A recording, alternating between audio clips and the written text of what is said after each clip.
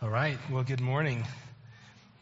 So every time that I get the privilege of bringing the word, I think that what you're going to hear is basically the short version of what I've been preaching to myself as I prepare for a message.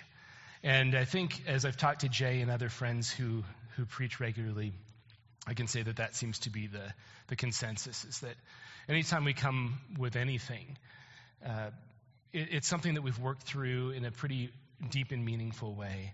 And the subject matter of what I'm going to talk about this morning is especially personal, because this is a message that I've been preaching to myself for a very long time, probably longer than any other single message that I have ever preached to myself. And it has to do with the body of Christ. We're in 1 Corinthians chapter 12, and the theme of this message, and I brought my placard from home here again. I've brought it before, but the theme of the message is better together. We have this over one of our fireplaces at home. We have a boat that's called Better Together. We have, hashtags on Instagram for our family that are better together. It's become a mantra for our family. It's become what we believe is the way that God has called us to live. And I think that when we come to the second half of 1 Corinthians chapter 12, it's exactly the picture of the body that he describes.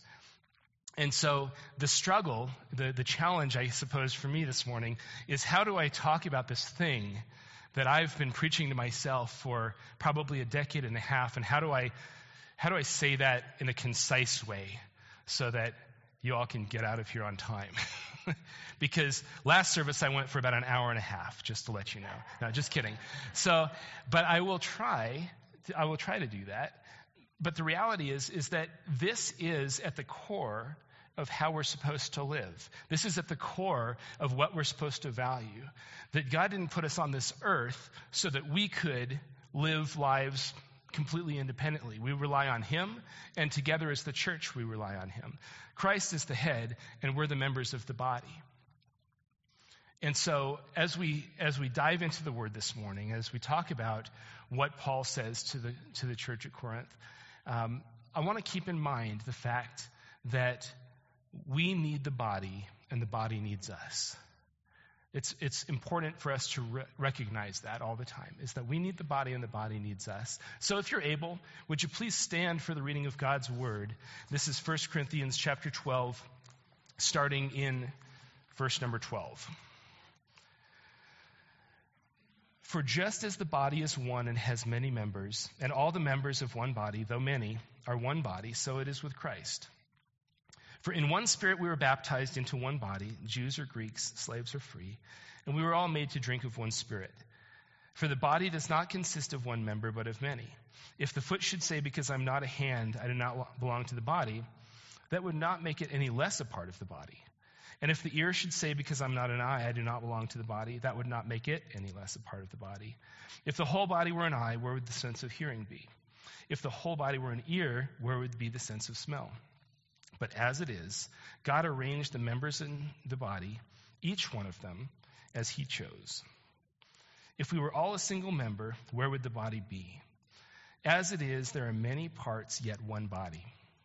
The eye cannot say to the hand, I have no need of you, nor again the head to the feet, I have no need of you. On the contrary, the parts of the body that seem to be weaker are indispensable. And on those parts of the body that we think are less honorable, we bestow the greater honor, and our unrepresentable parts are treated with greatest modesty, which our more presentable parts do not require. But God has so composed the body, giving greater honor to the part that lacked it, that there may be no division in the body, but that the members may have the same care for one another. If one member suffers, all suffer together. If one member is honored, all rejoice together. Now you are the body of Christ and individually members of it. And God has appointed in the church first apostles, second prophets, third teachers, then miracles, gifts of healing, helping, administrating, and various kinds of tongues. Are all apostles? Are all prophets? Are all teachers? Do all work miracles? Do all possess gifts of healing? Do all speak with tongues? Do all interpret? But earnestly desire the higher gifts, and I will show you a still more excellent way. Let's pray. Heavenly Father, we thank you so much for the opportunity to get into your word this morning. We thank you for the way that every word, God, is so appropriate for our life today. God, we thank you for the gifts that are represented in this room, that are represented in our body. And God, I pray that as we leave, we would remember, God, that we need the body, that the body needs us, and God, that you have a mission that we're all on. And so be with us here now. Be faithful to speak with us now. For your son's sake we pray. Amen. Please be seated. So this morning, some of you were here for the 9 o'clock service, and it was the return of the choir, which I was very excited for. I like the choir a lot.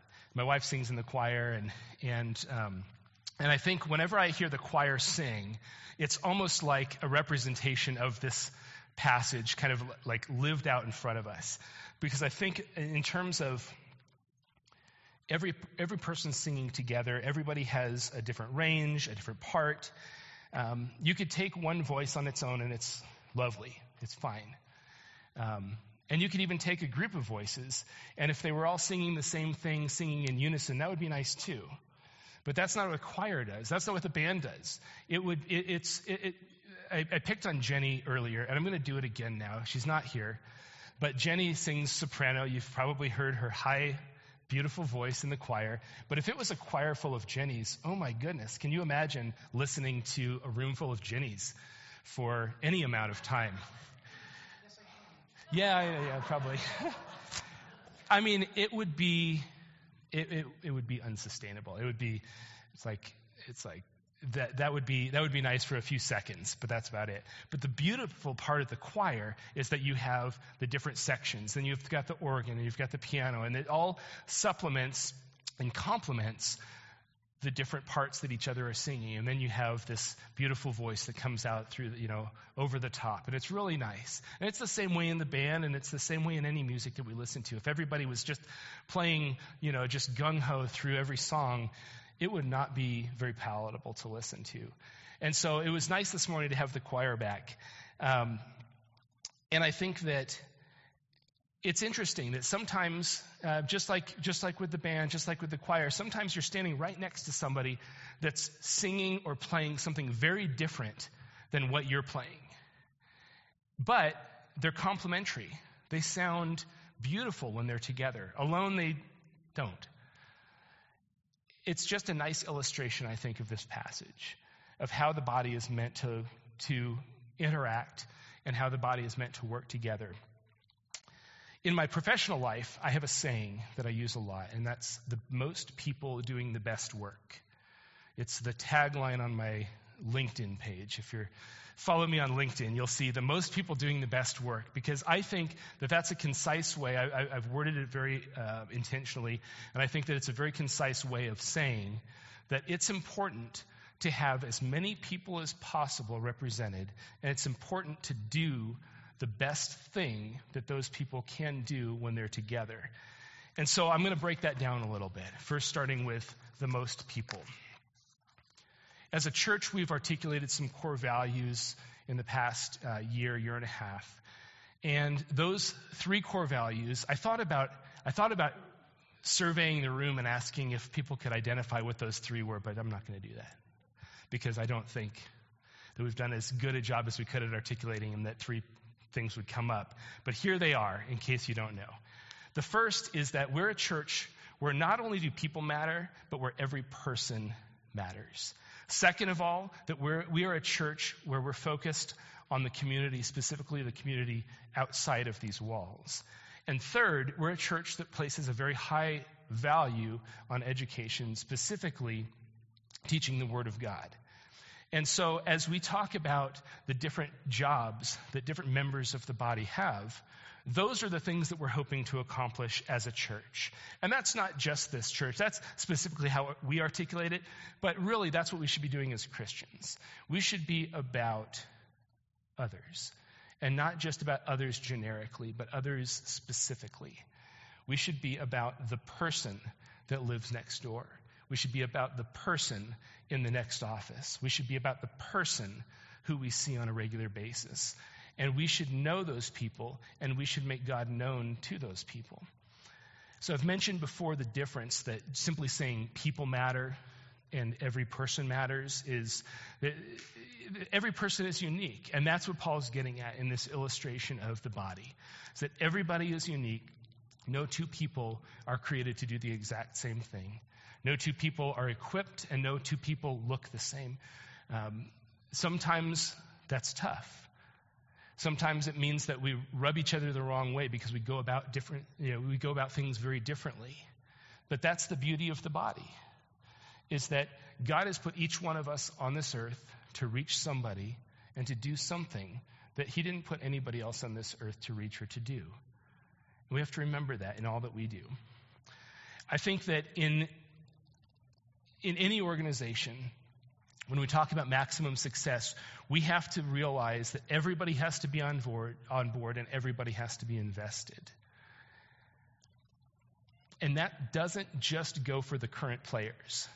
That there are people that are not yet on board, that are not yet a part of our fellowship here, that are not yet a part of our daily lives, that have a lot to bring to the table that we're missing out on if they're not there. We're missing out on things because we're missing the people that bring those things to the table. That's the necessity of every part of the body being an active part of the body. This is a truth that we see all around us. It's not just in the church world, it's not just in the business world, but I believe that all truth is God's truth. So if it works one place because God says it's true, it's going to work everywhere because God says it's true. It's how he designed us. And as we come into 1 Corinthians chapter 12, we see last week, as Chris was talking about the different gifts and the different parts that everybody plays, now we have this illustration of the body. It's almost like you couldn't come up with a better analogy to describe this than what the Holy Spirit inspired Paul to write. And so I think that we have to remember, again, that we all do things a little bit differently, and we all come at things with a different perspective, and that's okay. I didn't say this in the first service, but it comes out of a conversation I had between the services, and that's that I think it's important, and I haven't thought a whole lot through this, so if you disagree with me, keep your comments to yourselves. Just kidding. Tell me afterwards. But I think that oftentimes we don't do a good job of assuming good intentions of other people. I think that we tend to judge ourselves by our intentions and other people by their actions. Would you agree with that? And I think that sometimes we ascribe intentions on people where it's not appropriate. And sometimes we ascribe intentions on people's behavior that's based on our worldview and not theirs. And I think that there's a lot of harm that comes from that. And I'm being careful to say that how I'm saying it, because I think that people with a non-Christian worldview certainly also bring a lot of value, because all truth is God's truth. But I think that it's true because God says it's true. And I think that when we shut ourselves out to other opinions, that we're doing ourselves a disservice. God has put everybody on this planet and has given everybody unique life experiences, unique perspective, unique gifts and talents, different abilities.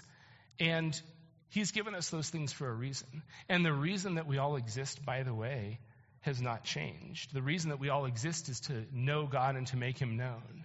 The chief end of man is to glorify God and enjoy him forever. That doesn't just go for Christians, by the way.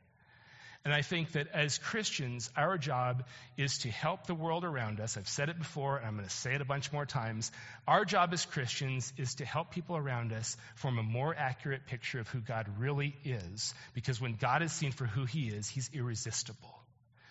That's what the body working together, everybody playing their part and everybody doing what God created them to do, gets us. It gets an accurate picture of God. And that when pieces of the body are missing, we see an incomplete picture. And that's what Paul is getting at when he says, if somebody says, because I'm not a hand or because I'm not a foot, I'm no longer a part of the body, it doesn't mean you're not a part of the body. It just means that that part of the body doesn't work. That part of the body is not doing what it's supposed to do. And for somebody to look at somebody else and say, you're not a part of the body, that also doesn't actually do anything. All it does is it makes the body suffer. it makes the body not work as it's designed. So we exist to help others form a more accurate picture of who God is. How many of you have ever heard of the illustration or the parable of the blind man or the blind men and the elephant? If you haven't, here's how it goes. The story goes that there's an elephant in the room for some reason, and there's 6 blind men. And the first blind man, he puts out his hand and touches the side of the elephant, and he says, "How smooth, an elephant is like a wall." The second blind man put out his hand and touched the trunk of the elephant and says, "How round, an elephant is like a snake." The third blind man put out his hand and touched the tusk of the elephant. "How sharp, an elephant is like a spear." The fourth man put out his hand and touched the leg of the elephant. "How tall, an elephant is like a tree." The fifth man reached out and his hand and touched the ear of the elephant. "How wide, an elephant is like a fan." And the sixth blind man put out his hand and touched the tail of the elephant and said, "How thin, an elephant is like a rope." So here's the way that this analogy usually goes.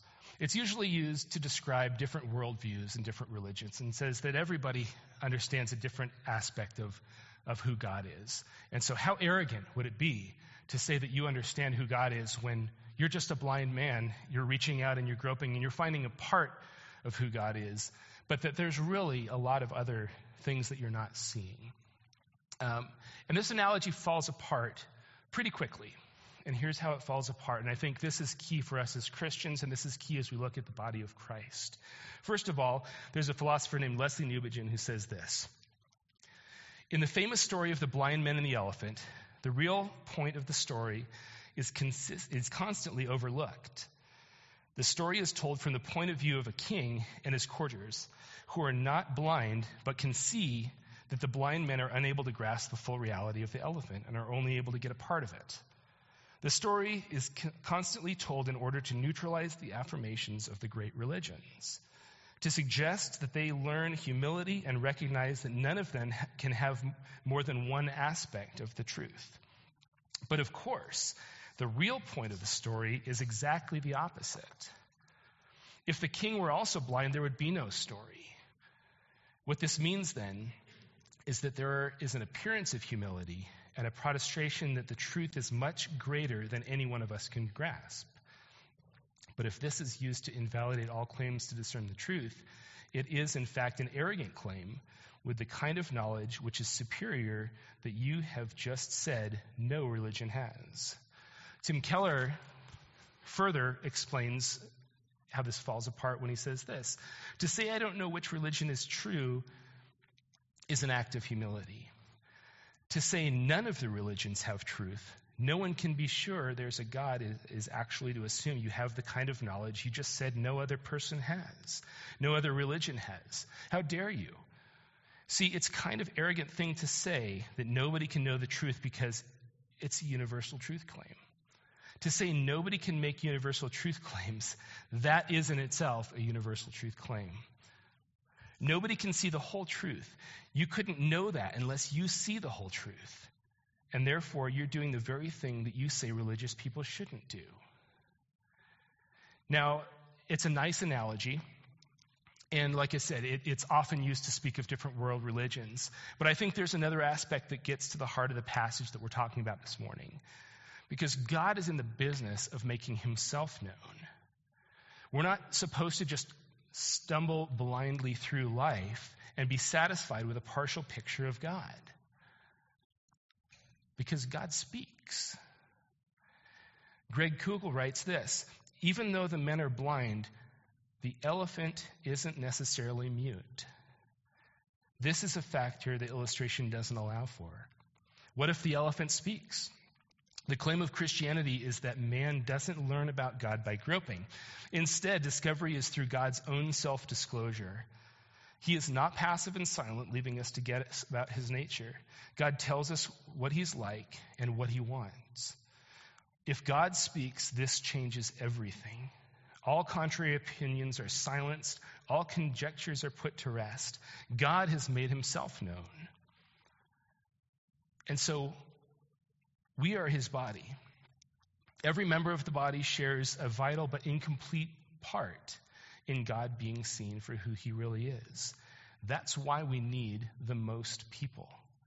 That's the first half of the most people in the most people doing the best work. The second part is doing the best work. And this part is a little more ambiguous. And here's why. Because it's one thing to work hard and get something done, but it's quite different to make sure that that something is the right thing in the first place. There's a man named Peter Drucker who's described as the founder of modern management. If you've ever read any of his stuff, it's very long and very wordy. But he is the founder, so to speak, of modern management. And this is what he says. He says that nothing is less productive than to make more efficient what should not be done at all. Think about that. We get really good at doing a lot of things, but at the end of the day, we get really good at doing a lot of things that don't necessarily need to be done at all. We spend a lot of time and a lot of energy doing things that don't matter in the grand scheme of things. And unfortunately, Christians are not exempt from that. There are a lot of church politics that are done really well that don't matter. There are a lot of ways that we spend our free time, things that we do at home, things that we encourage even other people to do, and we get really good at doing those things that don't matter. And we convince ourselves that being busy is the same thing as being productive. And that's not true. Somewhere along the line, and I don't think it was too long ago, maybe some of you could give me a better perspective, but in the time that I've been alive, it seems like busyness has become glorified more and more, especially in the last couple of decades. That you ask somebody, how was your week? How was your summer? How was this or that? And they answer, oh, so busy. And it's almost like, oh, good for that person. Man, they were busy. Good for them. I'm sure that was a very important way that they spent their time this summer. And we just kind of assume that. We just glorify busyness. I've done it. We've all done it. But as I mentioned, this is the topic that I've been preaching to myself for a very long time. And one of the things that I've stopped answering when anybody asks, if any of you ever ask me, how was your week? And I say busy, just slap me across the face. Because I promise you, I'm not going to say that. Because it makes me think, what was I actually doing? And a lot of times, if I'm honest, what I was actually spending my time on, and I might have been really good at it, didn't really matter in the grand scheme of things. Last night, for instance, I couldn't sleep. I was up most of the night. Mostly I was thinking about the next part of this sermon, which is going to be really uncomfortable. Just a spoiler alert. And I just couldn't sleep. I was lying awake in bed. I was talking to Melissa. I was like, oh, honey, here's what I'm going to say, and this and that. And she fell asleep, so I guess, it wasn't that interesting to her. Hopefully nobody falls asleep here. But eventually I just gave up, and I fell asleep for a couple of hours, and then I woke back up, and I thought, man, I can't sleep. I'm going to go over my sermon notes and figure out how to be more concise with what I'm talking about, which is ironic that I'm explaining that process, but whatever. So I got up, and I went through my notes, and then when I was done, I did what a lot of us tend to do when we have a lot of time on our hands, is I went ahead and opened up Facebook. And I thought, all right, let's see what useful information Facebook has for me this evening at 3 a.m.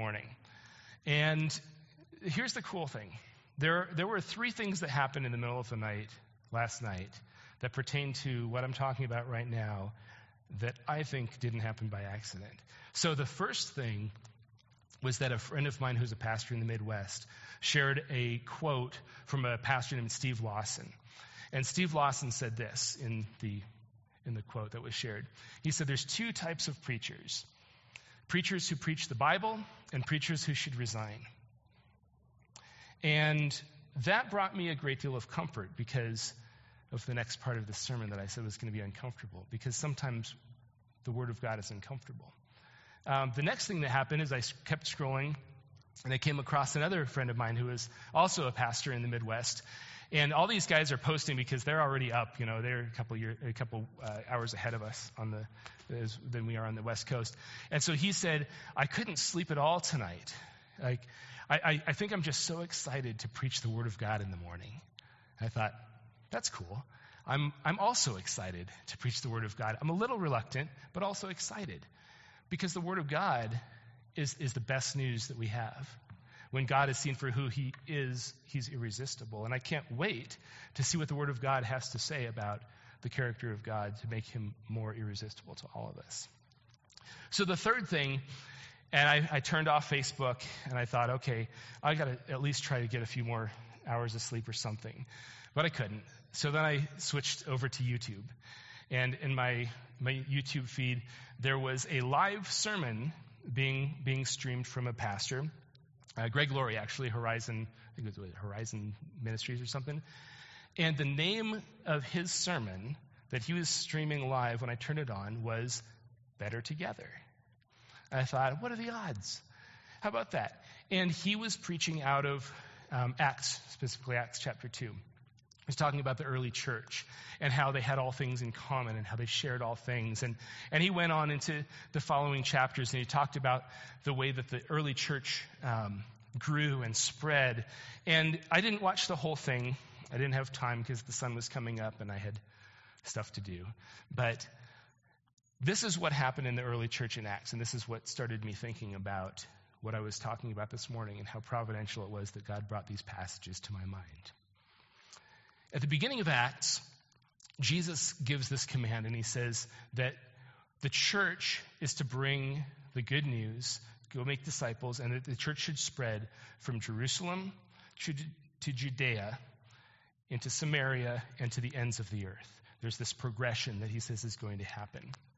And when we encounter the church in early Acts, everything seems great, except one thing's not happening.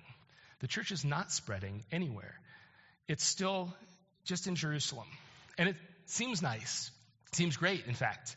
Everyone's sharing everything. Everything is in common. Everyone's happy. But the church hasn't spread. And that's what Jesus said was going to happen. So what precipitated the spread? Well, here's what precipitated the spread, is a man named Saul. And Saul showed up. And what Luke writes in Acts is that a great wave of persecution came over the church. And when that happened, the church scattered. And guess where the church scattered? The church scattered from Jerusalem into Judea, into Samaria, and into the ends of the earth. That's what it took for the church to spread. That there was this body of believers that was doing seemingly all the right things, but was not accomplishing what Jesus had for the body to accomplish. And so I just started thinking, as we talk about the body, and we talk about everybody's responsibility and how the different parts work together, what happens when discomfort enters into that equation? Sometimes part of being a part of the body and part of being in regular fellowship with other people is to point out when something isn't going completely right. Maybe even to point out when somebody is more comfortable than they should be. And I think that's what happened in the early church in Acts. And I think that that's what happens when, if I'm honest, that's what happens when I talk to a lot of my good Christian friends, is that we don't beat around the bush with each other. We're pretty open and honest about, hey, you know what, this is great, but here's an area where maybe you're a little too comfortable. Maybe you're not using your gifts to your full potential. Maybe there's something else for God to do here. And maybe you just need to be willing to follow God's leading and do it. So when we talk about doing the best work, what is it that God has for us to do? What is it that God has for you to do? I would say that if you don't know what God has for you to do, that's probably that's pretty typical. If we don't all know. But if you have nobody else to ask, that's a problem. if you don't know what to do and you don't have anybody around you that you can have an honest enough conversation to say, okay, I feel this discontent, but I don't know why. Or maybe I feel too much content. And if there's nobody around you to point that out, then maybe you're living in an echo chamber. Because we all tend to do that from time to time. We surround ourselves with people that think the same way that we do, that have the same, similar outlook on life, maybe the same political party, the same faith life. We live in an echo chamber where we don't always have a lot of outside influence. And that's a problem, because that is not a functioning body. That's like the whole body being an ear, right? Or a whole body being the eye. That's what Paul specifically says. Where would, the whole body cannot be just an eye. Where would the hearing be? There's all these things that aren't being accomplished. And so I think that gets at the heart of the next part of this passage. I think that there is a threefold failure when the right person is not doing the job. So we talked about we talked about the work that those people do. But what happens when the right person is not doing the right job? And I think that there's three things that happen. The first thing is that somebody ends up doing it. And that person usually gets frustrated, because that person may not be the best person for the job. That person just knows this job needs to get done, and that person has a good heart, and that person wants to see it get done, and so they step up and do it. But it's frustrating for them. That's not how it's supposed to be. The second thing is that the job doesn't get done as well as it could be done if the right person was doing it. And the third thing is that the person who should be doing the job is being deprived of the opportunity to do the job. That there's somebody out there that God created to do that thing. And because that thing is getting done and there's no need, that person is sitting idly by, and their gifts are not being used. And when we sit by and we allow that to happen and we don't recognize it and we don't point it out when we see it, that person is deprived and the whole body is deprived. The body is not acting as efficiently as it could. We're not doing what God put us on earth to do. So here we go with the tough part. I have a friend of mine who's a pastor. It's Dan Frank over at Grace Church around the corner there. He and I worked together for many years, and we're still friends. And although I wouldn't, don't tell him I said that. But he has this thing that he says to his congregation before he says something difficult. And what he says is, smile at me. And so what I want to say to you is, smile at me. Because sometimes when we're confronted or asked to change something about our behavior, we look for a reason to point the finger back on the person who's doing the confronting. When we're asked or told to step up in a specific area, we become skeptical and look for ulterior motives. Or, if you're really devious, you look for hypocrisy and you try to point that out in the person that's pointing something out to you, and then it makes it seem like you can ignore what they're saying. So smile at me. Last week, Chris Rhodes was preaching, and he mentioned the name Charles Haddon Spurgeon. He shared a quote from Spurgeon. And Spurgeon is a favorite old dead guy preacher for a lot of us, and many of you probably recognize his name. Very wise fella. But this is something that he said in his commentary on 1 Corinthians chapter 12. And before I read his quote, I want to tell you where some of the discontent started to come into my life when I started preaching this sermon to myself over a decade ago.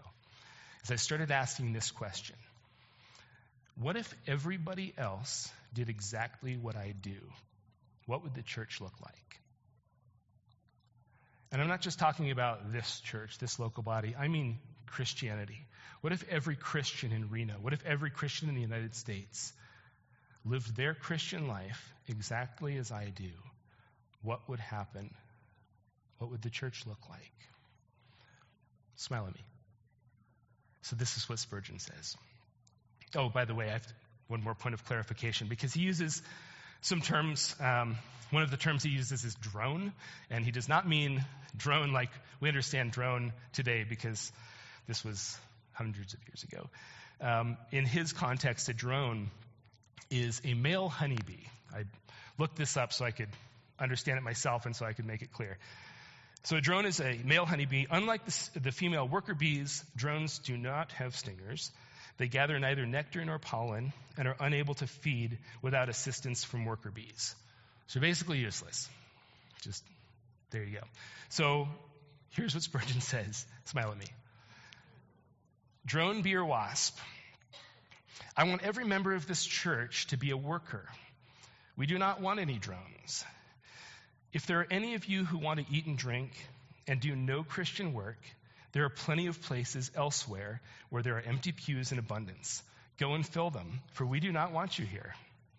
Every Christian is either a bee or a wasp. The most quarrelsome people, the wasps, are the most useless. Those who are most happy and peaceable, the bees, are generally those who are doing the most for Christ. Don't hear this as a guilt trip, by the way. There are seasons of life that make service difficult and nearly impossible. But there are not seasons of life that excuse idleness completely. There's always something for us to do. I believe that as we teach the whole Word of God, that inactivity is something that we must lovingly confront. It would be unloving to ignore this part of the body of Christ that Paul points out. To say that there are parts of the body that are inactive and that that's a problem. And for us to just glance over that like it's not a problem in the 21st century church would be dishonest. So we can't do that. So what if everybody did exactly what I do? When I asked myself that question, I didn't then and I don't now love the answer. But let me make it a little bit more specific. What if every Christian did exactly what I do? What if every Christian pursued community like I do? What if every Christian was as dedicated to their personal spiritual growth as I am? What if every Christian was as involved in their local church as I am? What if everyone used their God-given gifts like I do? What if every Christian served and engaged the world around them like I do? What if everyone shared the good news of the gospel as passionately as I do? Would the world around us form a more accurate picture of who God really is? And if I'm honest, the answer is a resounding no. The world around us would not know God because I don't do those things well. And all of us, I think, in whatever state we find ourselves, would be honest to say that we could get better at all of those things. And by God's grace, we do. And by God's grace, there are a lot of great things happening. But if we're honest and we said, what if everybody engaged those things at the same level as I do? I don't think the church would exactly be thriving. One of the huge parts of our life here at Covenant, and one of the big discussion points for our session meetings and the ministry team meetings that we've had over the last several months and year, have had to do with how do we engage our core values in a more tangible way? What are some of the things that we can take a look at and do a better job at? And one thing kept coming up again and again and again, and that's small groups. Like Jay mentioned, that is, we're pushing people to be involved in small groups. Unashamedly, we are pushing people to be involved in small groups, and here's why. When we look at the core values of our church, where every person matters, where we're focused on the community around us, we're teaching the Word of God as a priority, and the answers to all those questions, those are addressed in small groups. Those have been addressed for myself and for my wife and our family in small groups. We're blessed with a very, very loving pastor here in this church. Amen? Amen. But even the best, most loving pastor cannot care for hundreds of people on their own. There are things that slip through the cracks, especially when we hide from him.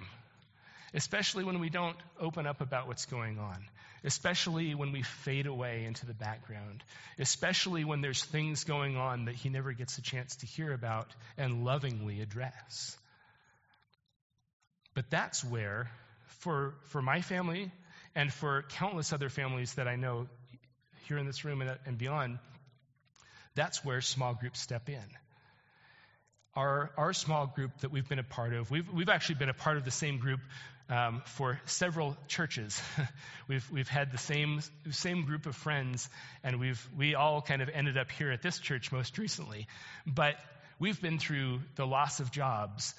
We've been through marital issues. We've been through job issues. We've been through moving. Man, I can't tell you how many people in our small groups we've helped move. If you need help moving, get into a small group.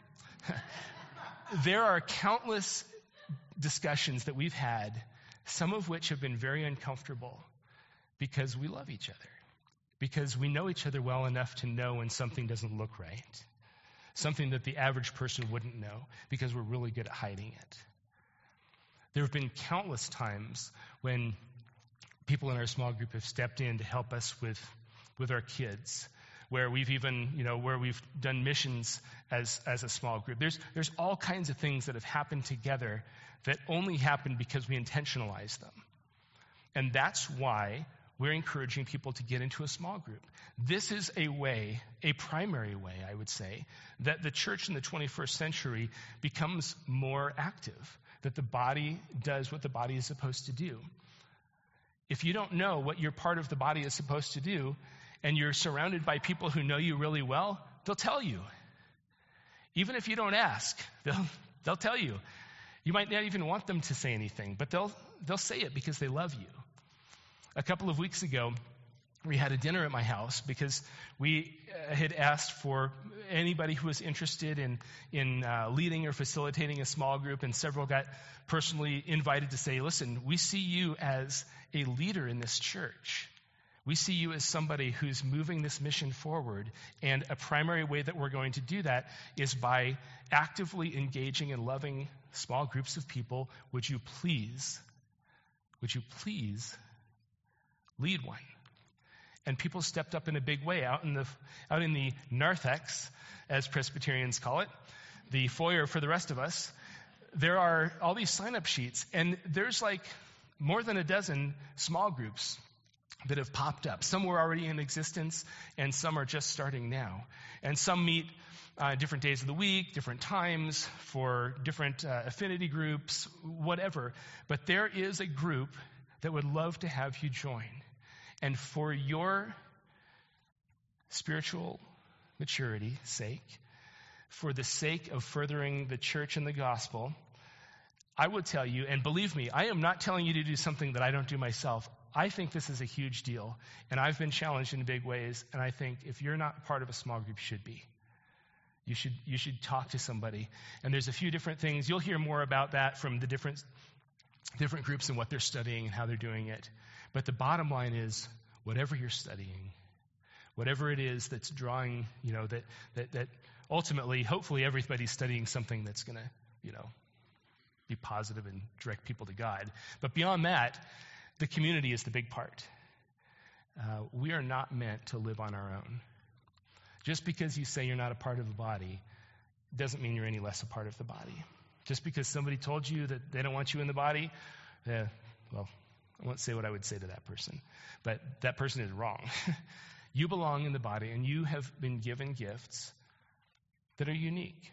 God put you on this earth to do something that is unique. God has people for you to reach that nobody else can reach except for you. That is exactly what we're hoping will be awoken as we engage more people in small groups. So this is not just a casual announcement, hey, it's a good idea, it's a nice thing, it's kind of what churches do. No, there's a reason behind this. Because as a church, we value every person. There are individual persons that need to be loved by you. That we value focusing on the community, living in community, and serving the people around us. You're a vital part of that. And we value the Word of God and teaching the Word of God, and this is a great place for that to happen. So as I close, I want you to remember That we are not blind men groping around trying to discern whatever we can figure out about who God is, because God speaks. And he speaks through you, and he speaks through me. He speaks through the community and the people that we surround ourselves with. The most loving thing that anybody can do is to introduce you into the true character of who God is, because when God is seen for who he really is, he's irresistible. Let me pray for us. Heavenly Father, we do thank you for the things that you say in unexpected and sometimes unwanted ways. God, we believe that what you want for us is what's best for us. That your desire is for your church to be a fully functioning body. We thank you and we praise you so much for the wonderful gifts that are represented in this church, for the people that do amazing things for your kingdom. We pray that you would continue to strengthen those people, that you would encourage them, that you would encourage all of us to become more active parts of your body. And God, we thank you and we praise you for all that you're doing in our lives. We ask it now for your son's sake. Amen.